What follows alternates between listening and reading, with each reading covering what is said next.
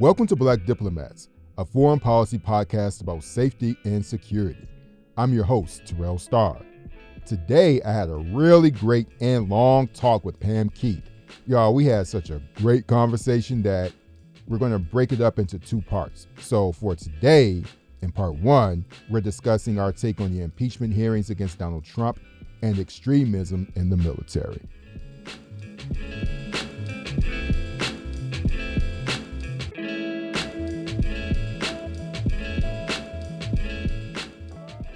Today, our guest is Pam Keith, who ran for Congress out of Florida's 18th District.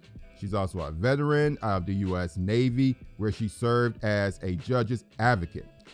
She was the first African-American woman to run a qualified campaign for U.S. Senate in Florida history. She's the daughter of a U.S. diplomat and grew up living in many countries around the world. Pam was born in Turkey and lived in Morocco, Syria, Brazil, and several U.S. cities before going to college and graduating school at UC Davis and then law school at Boston College. And she has more than 20 years of legal experience, which will help us dig into these impeachment proceedings in which Democrats are trying to convince their GOP colleagues that Donald Trump should be convicted of inciting an insurrection. How you doing? I'm doing great, Terrell. Thank you so much for having me. I just want to do a mental health check with you because what we're experiencing is trauma. White supremacy is trauma. And we just have to recognize the fact that hordes of rioters took to Washington to take over the government, and Republicans don't give a fuck. All right. Just got to say it like that. We'll get into the news of all that, and we'll get your take about the impeachment proceedings and everything. But I want to ask you how you are doing, how you are handling all this. That's a really good question. And just like everybody else, Terrell, I have my moments. There are times when I feel optimistic, times when I'm angry that I could shake a stick at, times when I despair for it all and I'm fearful. But I am always guided by the spirit of my ancestors. So every time I start to get low or feel frustrated or feel like it's hopeless, I just remember on whose shoulders I stand. If my grandmother could put up with the indignities that she had to deal with, if Harriet and Rosa and all of them had to put up with what they had to deal with, or Shirley could be optimistic in the circumstances she was running in, and I really just don't have an excuse to let myself get too down in the mouth. I mean, the reality is we have so much more to work with. We've come so far, but my attitude is this: it's war.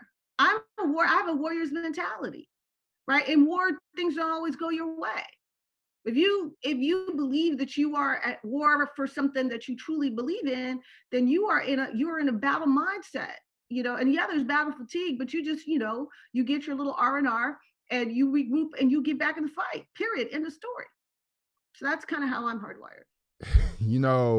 I'm happy that you're feeling, you haven't been discouraged by it. I haven't either. But for me, I'm just like, God damn, here's the main takeaway for me is that we have one major political party that is a white supremacist party, and they are a legitimate political entity, and they control much of how we are governed. And it just makes me think about how precious and vulnerable we all are. I'll just give you an example. The fact that I could just say fuck it and just go to Ukraine and chill out in a cabin. Now, this is honestly tethered to a job. So I have a little book deal. I got a satchel, but I ain't got a bag. You know what I'm saying? And so this little cabin I got, I can get it with my little satchel money. So, right. But I say all that because I have some degree of emotional getaway that I can exercise. I have a small apartment in Brooklyn that I can still pay for. Again, I have a job. It's a good job. But I think about the people who in this pandemic have not had any type of relief at all. And it just makes me think about why I have what I have. And I think about being Black in this country. And it makes me a bit more angry at people who feel like, oh, I got here by my bootstraps, especially black people who parrot that crap because yeah, I feel like I work hard and I do all those things, but because white supremacy is so active in this country and because I'm a black man, I am one white person or one white cop away from him or her saying, I felt threatened. yes, and I'm gone, right? And so I think about the ways that I'm able to get away, and people say, oh, Terrell, I love how you're traveling and you're doing this and you're doing that. And every once in a while, there's this conversation about hard work. Yes, of course, I'm working hard right now, but I feel like because I'm black in this country, I'm lucky. Yeah. And it's not to disrespect my work ethic, it's because it's true. There's a component of luck in anybody's success, including the success of people who consider themselves pulled up by their bootstraps, right? And there's an element of divine providence in any kind of, I mean, we're all lucky just to be alive. Consider how many of our brethren are in the ground today from COVID or whatever. So look, I look at it this way. I say to myself, look, there's a lot of things in my life that I cannot control. There's some things in my life that I can, right? So I focus on the things that I can control. And I don't give myself any damn excuses to step back from the fight. Because if not me, then whom? And while it is true that we are being confronted with an entire political party that is about white supremacy, it's also true that the whole world now knows it, not just us, because we've been dealing with the white supremacist party for a very, very long time, since eternity, basically. And so this is the first season in my lifetime where the whole world sees it, and all bunch of white people see it, and a whole bunch of other folks see it. And so I feel relieved that I don't have to use really nuanced, sophisticated, shaded words to try to explain policies that I know in my gut are white supremacists, to try to get to explain why I'm against them. Now I can just say, well, they're just basically white supremacists, and everybody be like, yep, right. And so to me, I feel relief in this time, and I feel great optimism in this time because young people are coming up in a different reality. The truth of the matter is all Black people knew that there are white people out there that are a threat to them.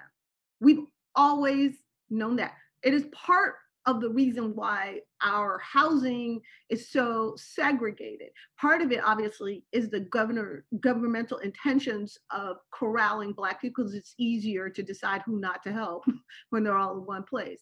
But a part of it was the mutual assistance in having each other's backs. That sense that your neighbor is not out to get you and is not out to undermine you and harm you.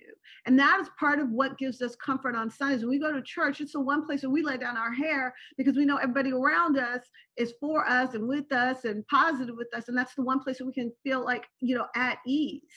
But to my way of thinking, we've always known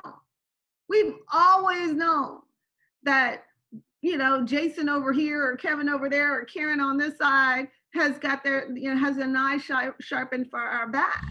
But now we get the advantage of a lexicon, of frame of reference, a circumstance where we can talk to other white people that would be like, yeah, that's racist. And it's, to me, that's huge movement. I think we've seen sea change movement on race issues in our country in less than a year. And to me, that's an amazing opportunity. And while there is backlash, especially in the older generations who fear change, young people, they get it. You have to beg them to get it. They get it. So I'm optimistic. I feel positive and optimistic. Do I think it's going to be painless? Hell no. But our people have been in dire straits for so long. Right? Like, it's not like they're worse now than they were a year ago or 2 years ago or 5 or 15 or 25 or 50. Like, they're where they were, only this time we got white people who are pissed off about it. That's the way I see it. It's really, I'll tell you another thing too. Being in Ukraine, people ask me about what's going on in America, and just imagine having this conversation in Russian, right? So I'll give you the scene. So I was we were here, and around this area there's forests just we're surrounded by forests, and in the summer I'd go with the couple that owns this property, hiking in the mountains and picking berries and mushrooms. So Vova, the husband, he asked me about Charlottesville. And mind you, before I get into that, and for the listeners, and I'm sure you know about this, Pam, but roughly about a third of this country is occupied by Russian troops, right? And that the Kremlin annexed Crimea, right? And so they have that going on. And so here locally, the people who have occupied that territory are considered terrorists. So that's important context for what I'm going to say about this Charlottesville conversation that I had with Vova. So mind you, I'm just giving you the scene. So imagine it being an 80-degree day, 85-degree day, and just lush greenery everywhere. And you just see miles and miles of blueberries. And we're just picking them and eating them, picking them and eating them and talking. And I'm still learning the language. And so I'm picking up words as I go along. So Vova says, Terrell, what happened with Charlottesville? I'm surprised that he asked about it, because this is in the middle of nowhere. You would think you would be at some cafe in Kiev, the capital, having this kind of highbrow conversation, whatever. But no, we're in the sticks of the Carpathian Mountains near the border of Hungary and Slovakia and Romania, having this conversation. And so I told him about it. I said, yeah, there are a bunch of white supremacists. I gave him the whole story about the rioting that took place and the woman who sacrificed her life, the white woman who sacrificed, and I can't remember her name, forgive me. Heather Heyer, yes, thank you, who sacrificed her life, for Black lives. And to me, like, who personifies this whole conversation about patriotism. She's it. Okay. Yep. That's who a patriot is, right? In my mind. So he said, Terrell, I don't understand this. I thought America was a lot more advanced and far ahead. I said, well, no. And what's interesting is that I'm often the first Black person that a Ukrainian gets to talk to in any depth. And I said, well, no, these people are people who are insurrectionists, and we didn't know what was going to happen January 6th, which leads up to the impeachment, which we're going to get into. But he basically cut me off and said, well, these people are terrorists then, right? I said, yes. You got it, Vova. Yes. It was just, and he brought it up because he said, yeah, the people who are trying to take over our country, they're terrorists. And so he drew that link. And so when you talk about white people finally getting it, I see that not only in America, but I see that abroad. There are people who are curious about what's happening. Yep. And another thing about these people here too, which is another conversation, they're Russians, they're Slavs. And that carries a whole different meaning in Europe. And being somebody who's traveled like yourself, this. It's difference between being a Ukrainian or a Russian or a Pole versus a French person or somebody from England. But anyway, I have that optimism too, because that you share, because around the world, people are willing to have these conversations. So I share that. But I want to get into this doggone impeachment. And I just, listen, I watched it from the first day, and I have to tell you that the way in which those House managers laid out that video, it was riveting in a sense that you were moved by it, but all the evidence was right there before you. And it was literally people's, like these rioters' own words, Trump's own words. And I thought that this is devastating, but at the same time, you had all these GOP senators who just didn't give a damn, and they basically served as jurors. And I want to look at something from PBS NewsHour, and they talked about some of their takeaways. And I want to ask you about this because you're, for our episode, our resident lawyer. So, and our litigator. So they talked about several things, right? They were like, what does it mean to fight? This is one of their points. And so, in his January 6th speech, Trump used the word fight or a version of it 20 times. And to Democrats, Trump's use of the word fight was a purposeful incitement to violence, and his supporters interpreted it literally when they stormed the Capitol. But Trump's defense team noted that in his speech, Trump told supporters to protest peacefully. A clear sign, they argued, that he did not want them to use violence. I think that's BS, but you're gonna talk about that. And so the politics of it all, the defense is basically saying that they just, Democrats don't want Trump to run again, and then, the senators parsing questions, preview of the final vote. So that's another point they make. They said that the partisan nature of the questions senators asked after defense rested offered a clear preview of where they stand heading into the final vote. And so basically the conversations are, the Republicans are going out of their way not to acquit this guy, So, and then finally, this is according to the Wall Street Journal. The headline is, Mitch McConnell will vote to acquit Trump in impeachment trial, aides say.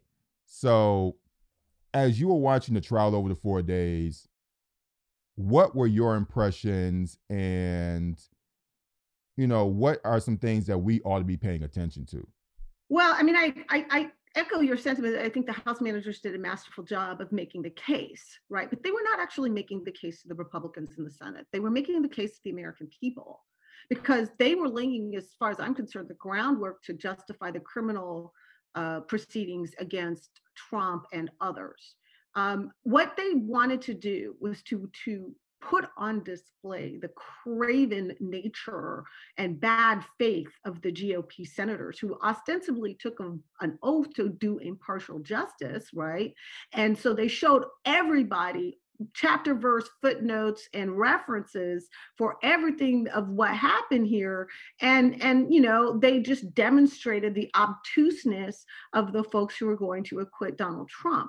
So him getting acquitted by the Senate doesn't really mean anything. It indicts the senators. It doesn't really acquit him of anything in the minds of the American people. And whether or not he runs in the future is really academic as far as I'm concerned. I think he's going to be in jail.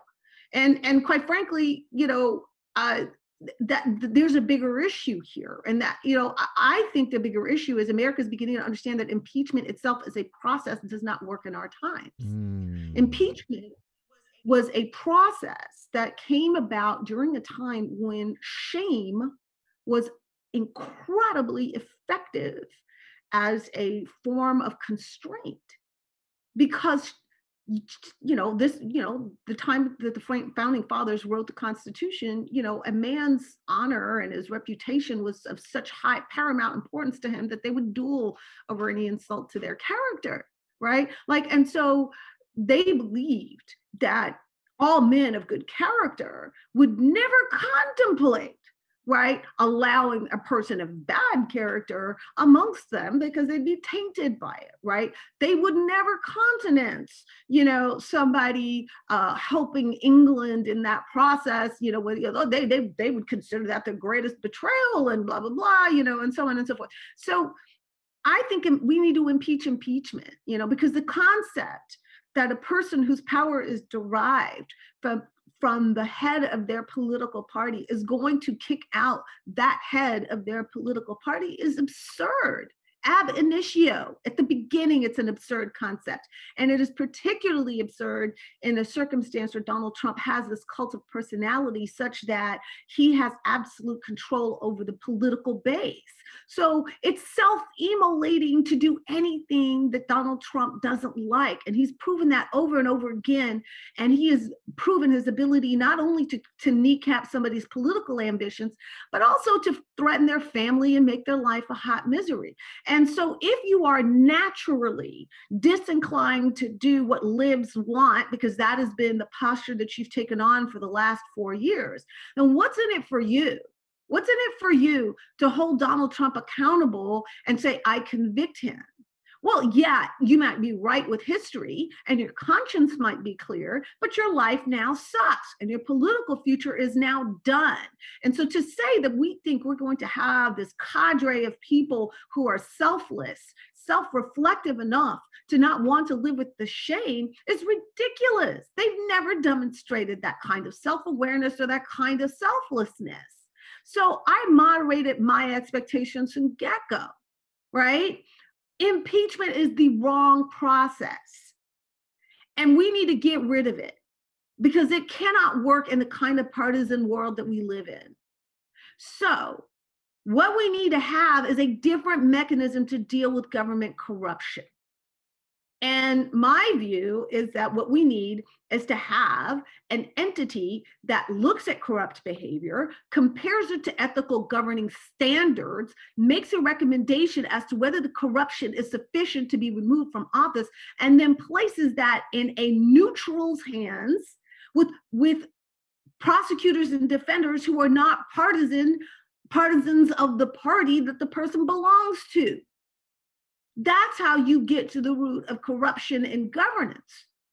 But asking people to take the source of their own power out is ridiculous. They're not going to do it. So yeah, they're being obtuse and ridiculous in their, the word fight means fight. And they said fight, and they say fight, we say fight, and like it's the same, and they know damn well, right? But it's always that. It's always this bottomless bad faith of their arguments because they know damn well Democrats are pacifists. When we say fight, what we mean is protest. What we mean is register people to vote. What we mean is use social media and gather and organize. We don't show up at protests with flak jackets, helmets, and combat gear. We don't do IEDs and AR-15s. That's not our side.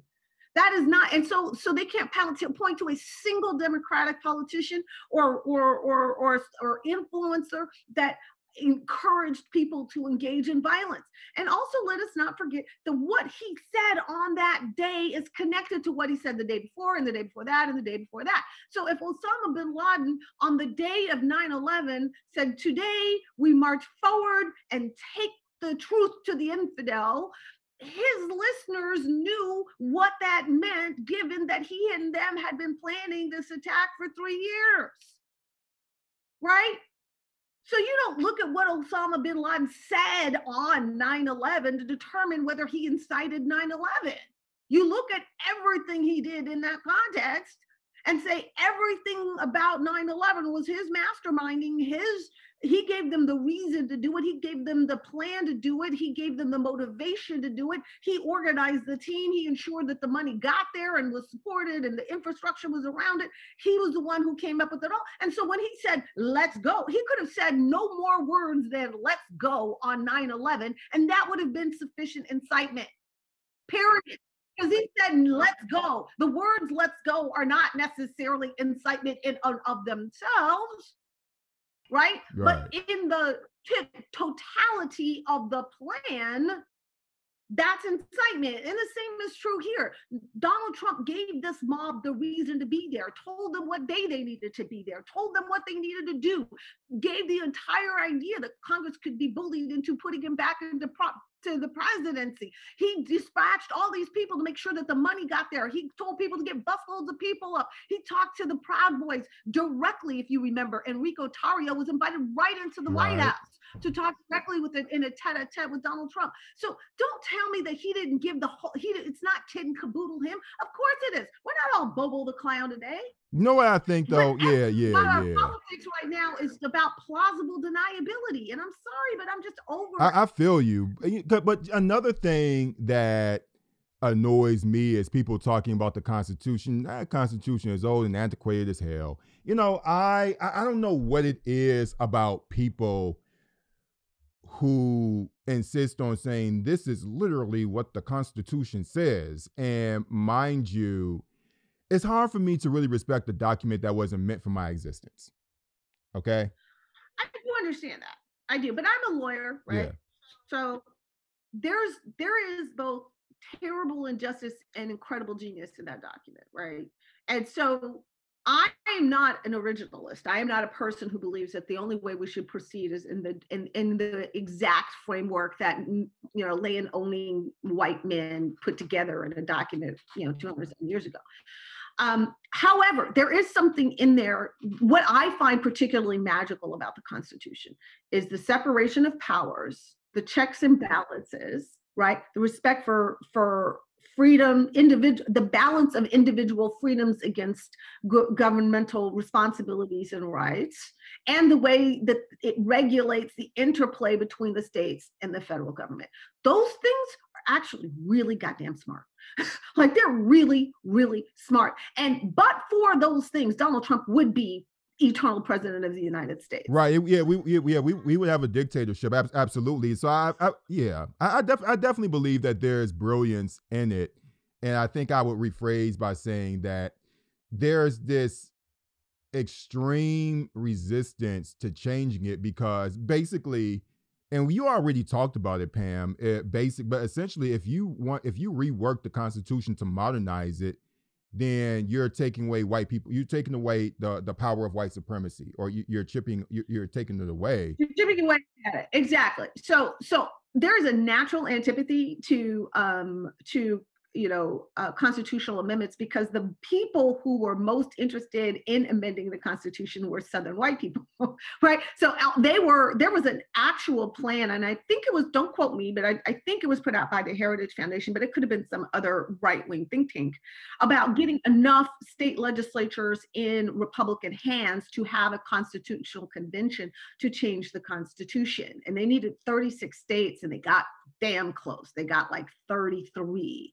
And now it's kind of going back the other way because they lost Virginia, and then they've lost, a couple others. And so I think that but their hope was to try to enshrine white supremacy through a constitutional convention.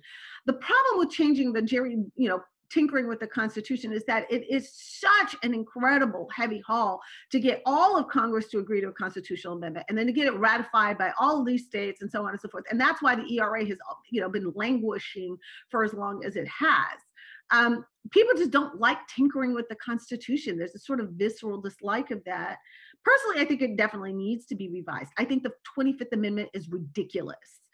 Because again, it counts on people who derive their power from the president to kick out a president, which naturally emulates their own power. So they're not going to do it. If we have a mental capacity problem with the president of the United States, that ought to be determined by medical professionals and a panel of experts who do an examination and determine that there's a mental health issue, and that this is done not along partisan lines. We need to modernize the Constitution to take into consideration the realities of America's partisan divide. And if we don't do that, we're going to be in trouble. I want to ask you if you feel that it was the other way around and a Democratic president behaved that way and Democrats had the deciding power to convict. Do you believe that Democrats would do it? I know this is kind of like, yes, this is. Do you know why I do? Do you know why I do? Because of what we did to Al Franken. Oh, let's talk about that. Let's talk about that. Yeah, I think it's an uncomfortable kind of thing, but I've heard a lot of people say it. But go ahead. I think the reality is that Democrats, by nature, don't like being hypocritical. We don't like being hypocritical, and we feel compelled by nature to protect victims, to protect those who have been harmed, and so we in that moment, that with this Me Too moment, tip of the hat to the Republican operatives that did this to Al Franken, right? Because they got us to use our righteousness and our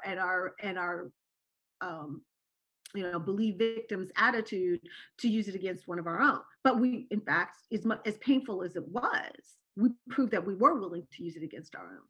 And that has been consistent, right? Like when Jeffrey Epstein thing came down, every Democrat I know said the same thing. Look, if Bill Clinton is caught up, he going down. If it's so-and-so that's caught up, they going down. We got zero tolerance for this.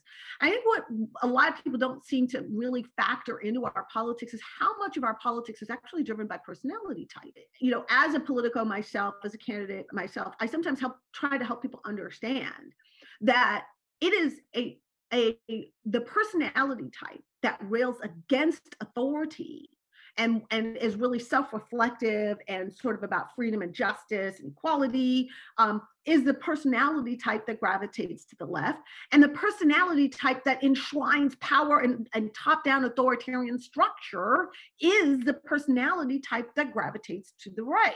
I noticed that in my own reporting of people. That's absolutely true. I want to go, kind of add on to what you're saying, is that I'll tell you, most people who are running for office, the vast majority of them, as far as trying to find things to write about them, they're boring. Okay. And what do I mean by boring? And obviously it's not you because you're on my podcast, but I'm talking about people, what I mean is that most people who run for office and they're successful, it's usually some personality trait that taps into people's feeling, into their inner core. Those are the ones that are successful, and they're the ones that are easier to write about. And when I travel the country, whether it be going to cover Stacey Abrams in 2018 or in 2020 covering various House races or covering the presidency, I cover, out of the, I guess, more than 20 people who ran for president, I covered about half of them. Many of them were pretty fucking dull. I loved Vice President Kamala Harris. Now, she was interesting, and, I liked Julian, and there are a number of other folks who I really enjoyed being around, but the rest, a lot of these folks, they're just boring and white and pale and male. And the ones who are able to catch attention, even if it's a little cult following, there's something about their personality that gravitates towards people, because most folks don't have their minds geared towards particular policies. And right. when I for example, with Bloomberg, who ran because I think he was kind of rich bored, but one thing that people didn't know about was his expansion of stop and frisk. Okay. And I'll never forget when I was in South Carolina, they had a presser with his like the people who were his surrogates, and they were mostly black mayors, interestingly enough, which is another kind of odd thing. But what I found really strange was that they just we started asking about stop and frisk. And I think for a lot of people who were in South Carolina, now mind you, he did not register to be on the ballot in South Carolina. He was going for Super Tuesday. But the point is that people are saying, oh, I like that Bloomberg guy because he's a businessman. I'm like, do you know about this? Do you know about that? I'm not trying to change your mind, but do you know these things? People are like, no. But when you do that with every single candidate, I don't care if you like them or not, I could tell you roughly about a good 60% of people did not really understand their policies. At minimum 60%, and I'm being generous with the 60%. But when you talk, but they all can tell you about how that candidate made them feel. Absolutely. All of them, in intricate detail. And that is my political brand and style. Like the way that I proceed in politics is I do give them substance, but I am both a policy person and a motivational speaker, right? So I use a motivational speaking style and intention when I go into a room, which is why I never use notes. I don't use bullet points. I don't have a stump speech, because I'm not in there to tell them about me. I'm in there to tell them about them, right? Because really people want to hear that you connect to their worldview, their issues, their concerns, their problems. And so what I do when I go into a room is say, hey, here's a little bit about me, but here's why I'm here for you. Let me tell you about what I know, what you're going through, and here's my solution to that. So you give them both emotional and intellectual satisfaction. And when they walk out of that room, they love you. They don't give a damn what you said.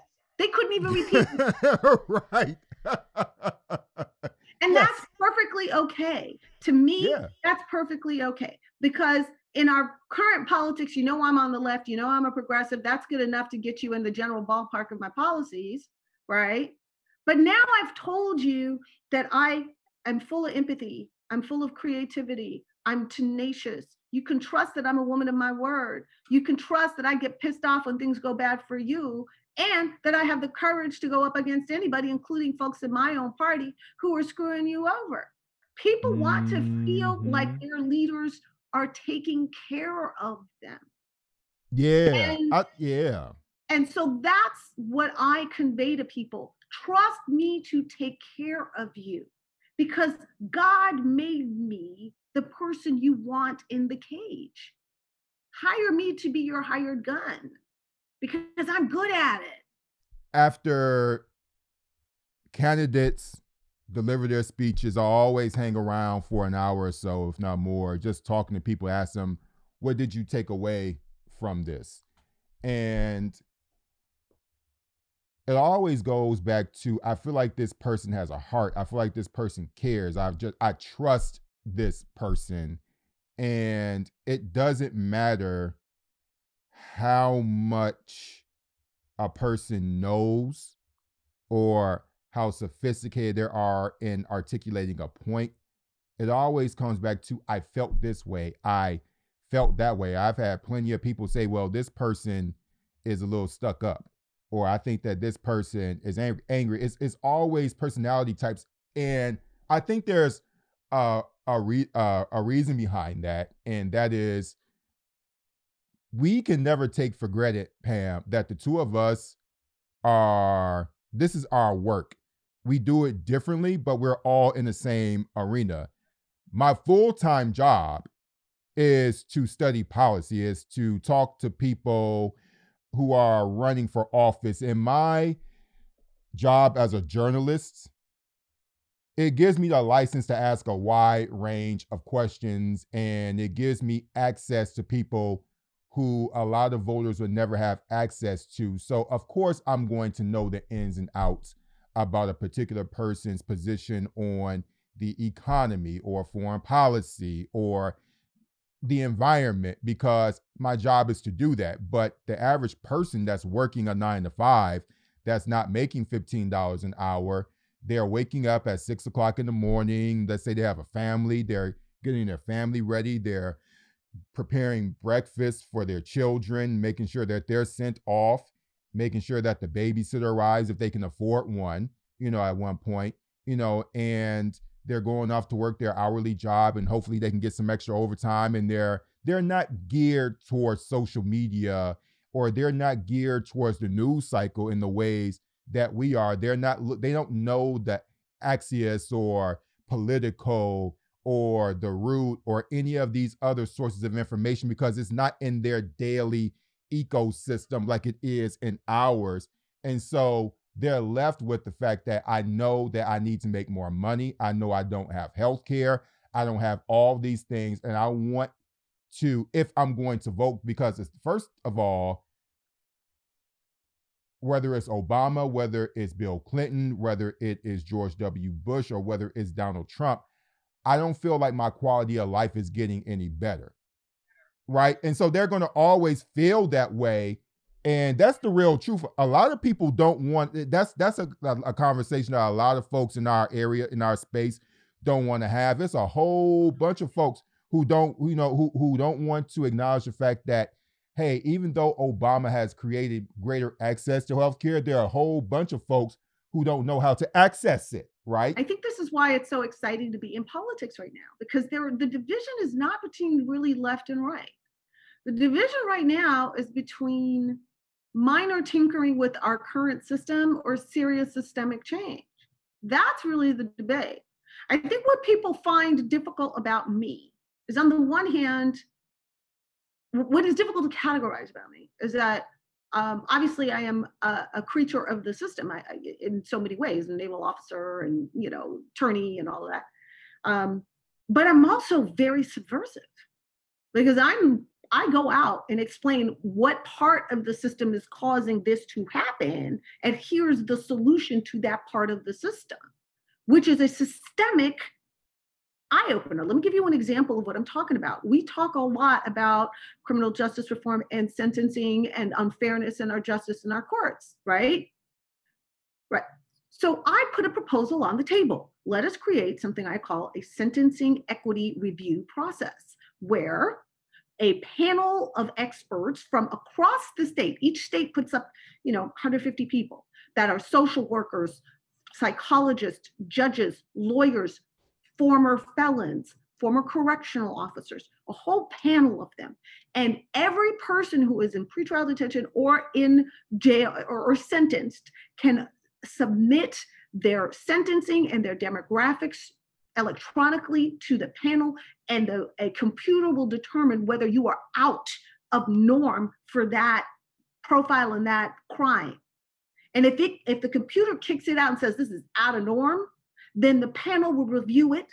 And if they feel like you were harshly punished because of your race or your gender, your age, or some other prohibitive reason, they will have the power to reduce or eliminate your jail time completely.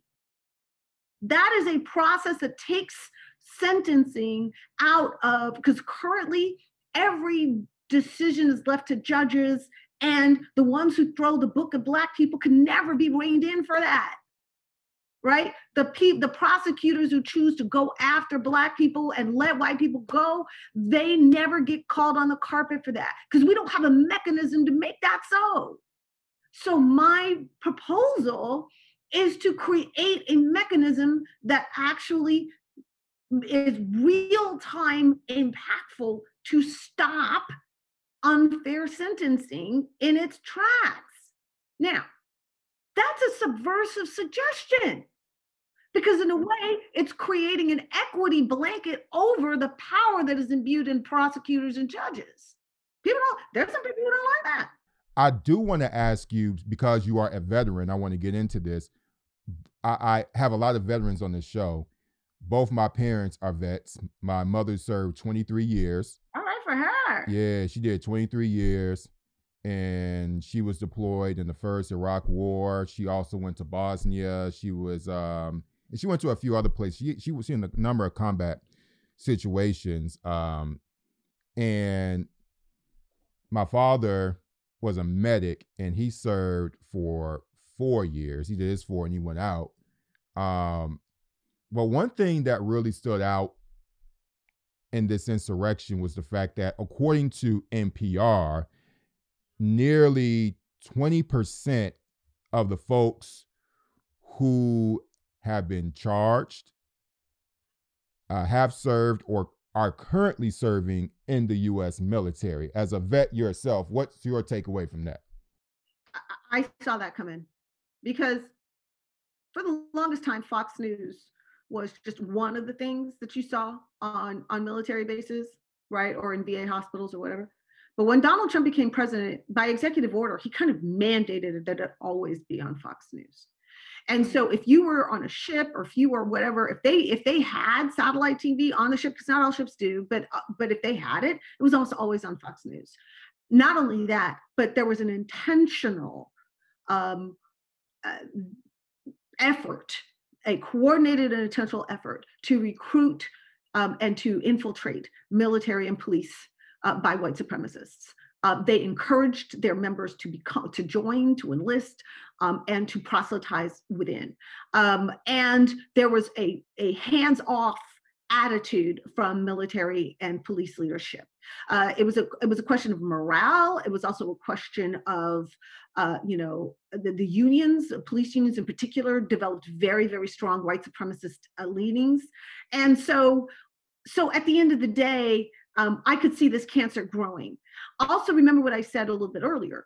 There is a natural inclination to authoritarian structures, and part of what there's an article that came out, I think today or yesterday, about these the fear of social change as being the driving factor, not economic insecurity, but social insecurity. Well, what institutions drive white masculine power dynamics? Police and military, right? And so that's where you go to feel strong. And of course, those are the institutions also that are elevating women and people of color, and and so that those institutions are the place where we give deference and we give authority of the power to use violence. They're the only sanctioned violence users of society, our military and police. And so if you are a person naturally inclined to violence and naturally inclined to masculine white supremacy, then those are the perfect institutions, because now you are trained and sanctioned to use the violence against that which threatens you. And so what happened was the bleed over from that which you were processing mentally while you were on Parler and while you were on whatever, right? To now using the training that the American people, the taxpayers paid for, to go in and use your training against that which you believe to be a threat. Even if it's not your chain of command that told you to do it, you went in the military to get this training to deal with this threat because that's who you are. We allow these people to join our military without checking who they are and what they're about. And when they displayed white supremacist thoughts and ideologies and things, we didn't check it. Back when I was in, there was no way you could fly an Obama flag or wear a Bill Clinton button on your uniform. No way. You couldn't attend a political event in uniform, period. So when I saw the video of the Trump flags and buttons on the ship, when Trump went out to the ship, I lost my shit, because that was completely in contravention to the regulations. But did the rules change though? No, the enforcement changed. The rule did not change. So what happened was that the captain of the ship got called on the carpet and his senior leadership let him off. So what happened was all the norms and standards that we had about not politicizing the military got thrown out because Donald Trump put loyalists and senior leadership at DOD and as heads of all the all the services. So their leadership, because it is a top-down structure in the military, the culture changes from the top down faster than in any other institution. Why? Why is that? Why? Because of the natural institutional deference to authority. You do defer to the person above you naturally, and it has to be that way. So if your boss is racist, your unit's going to be racist, period. Right? And so what happens is that the top-down mood in the military changes faster than anywhere else, which is why it was also able to be integrated faster than anywhere else, because there were such draconian responses available to people who would not conform. Right? If you don't conform in the military, we have ways of punishing you immediately, right? And so that is why it is easier to change a culture in the military than it is anywhere in society in general. Because if you step out of line, we can smack you right away, right? That's why. And so even though, that being the case doesn't mean it's overnight, but it does mean it's faster than anywhere else. And so that Trumpism, that co-opting of the military as a visual aid for Trump's nationalism became ensconced in the military through the control of the partisans that he put in senior military leadership. This is why I had so many problems with John Kelly and Mattis and all these guys, because they watched Donald Trump politicize the military on their watch and said nothing. To me, they are as responsible for what happened on 1/6 as anybody else, because they were specifically supposed to be the adults in the room with him. The problem is Donald Trump would not tolerate anybody in his orbit who was not a sycophant. The first thing Donald Trump, like any authoritarian, is going to do, if you meet him, the first thing he's going to do is ascertain the power dynamic between you. And if you feel confident or strong in yourself, if you're knowledgeable, you're an expert and you feel confident, the first thing he's going to do is attack the base of your own self-worth and your own self-knowledge. That is the first thing he's going to do. And if you push back in any way, if you hold your ground in any way, he will move you out of his orbit completely. He will not play with anybody he cannot control. It's interesting. This is just so not necessarily on the topic, but I feel like you're describing a whole lot of terrible bosses in our working lives. Exactly. But that is a personality, that is a characteristic, right? That is a characteristic of a profoundly insecure person. A profoundly insecure person cannot tolerate secure people around them. So they will either make them feel insecure too, or they will move them out. Mm. Yeah, I was thinking about this because I talk to vets of color all the time, and they all tell me about that crazy white boy. Uh, And it starts off with that crazy or racist white boy story. That's what I call them, the crazy white boy story or the racist white boy story. Every single person has one. My mother has a whole bunch of them because she served for 23 years. She also talked about what it was like being out there with them in Iraq. And so, from my understanding of talking to vets, it's a different situation. It depends on what space you are, it depends on which branch you're in. Like it all varies, right? On the type of white boy that you're dealing with. But my mother was in the army, and like the way that she described the white boys and where she worked out, it was like it was a frat boy culture because and the example that she gave me was she said they were in a lot of times, with the Iraq war, a lot of people think that, all the troops went into Iraq. And she was like, no, a lot of us are waiting in Kuwait. Absolutely. And I spent a lot of time in Kuwait. You're waiting. And she said a lot of people think that, oh, we're out there shooting guns all day. She was like, a lot of it is just really boring. And even when you get to Iraq, the things that don't kill you may not be the bullets. It'll be something like the sandstorms, right?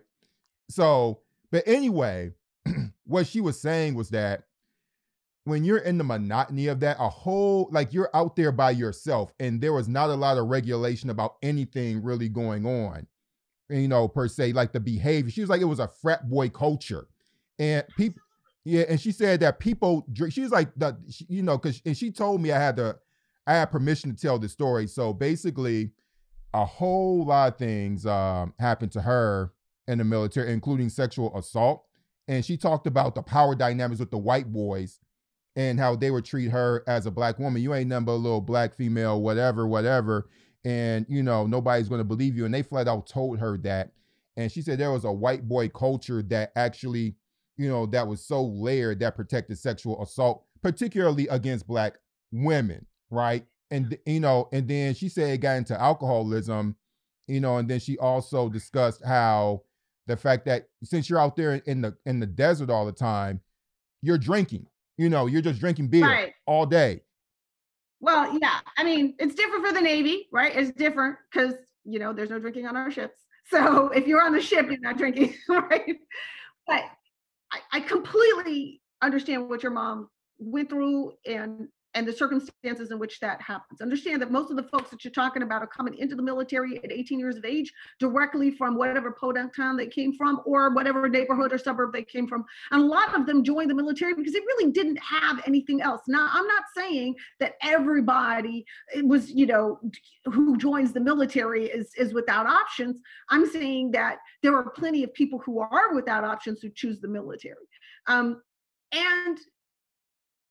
so like finds like in units, right? So you get assigned to a unit and you're gonna have all kinds of people in that unit and you're gonna naturally gravitate towards the people who are like you that you can relate to. Now, there are all kinds of really great friendships that get developed in the military across race lines, across gender lines, across background lines. That is one of the best places to meet people who are not like you and befriend people who are not like you. But it is also a place where you can find people who are like you, right? And who are thinking like you do. And then, for in the military, it's true that there are times when you are at an operational tempo that is breakneck.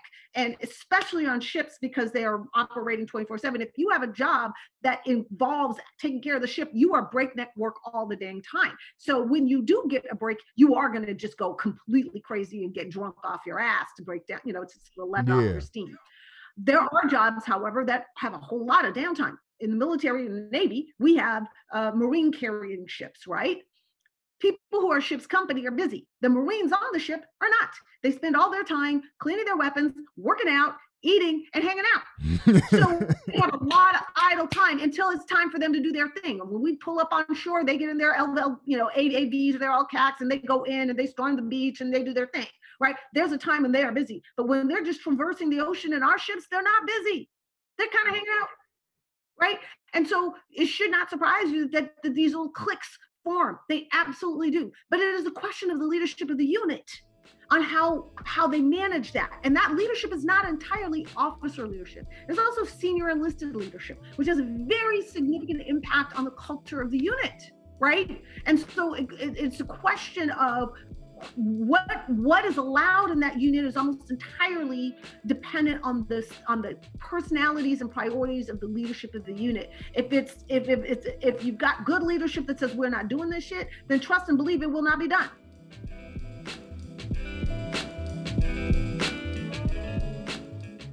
Thanks a lot for listening to part 1 of Black Diplomat's interview with Pam Keith. Look out for part 2 of our conversation that's going to drop on Wednesday. Please support the podcast by going on your favorite platforms, including Spotify and iTunes, and giving us a 5-star rating. And go on to Patreon, search for Black Diplomats Podcast, and donate what you can. Talk to you next week.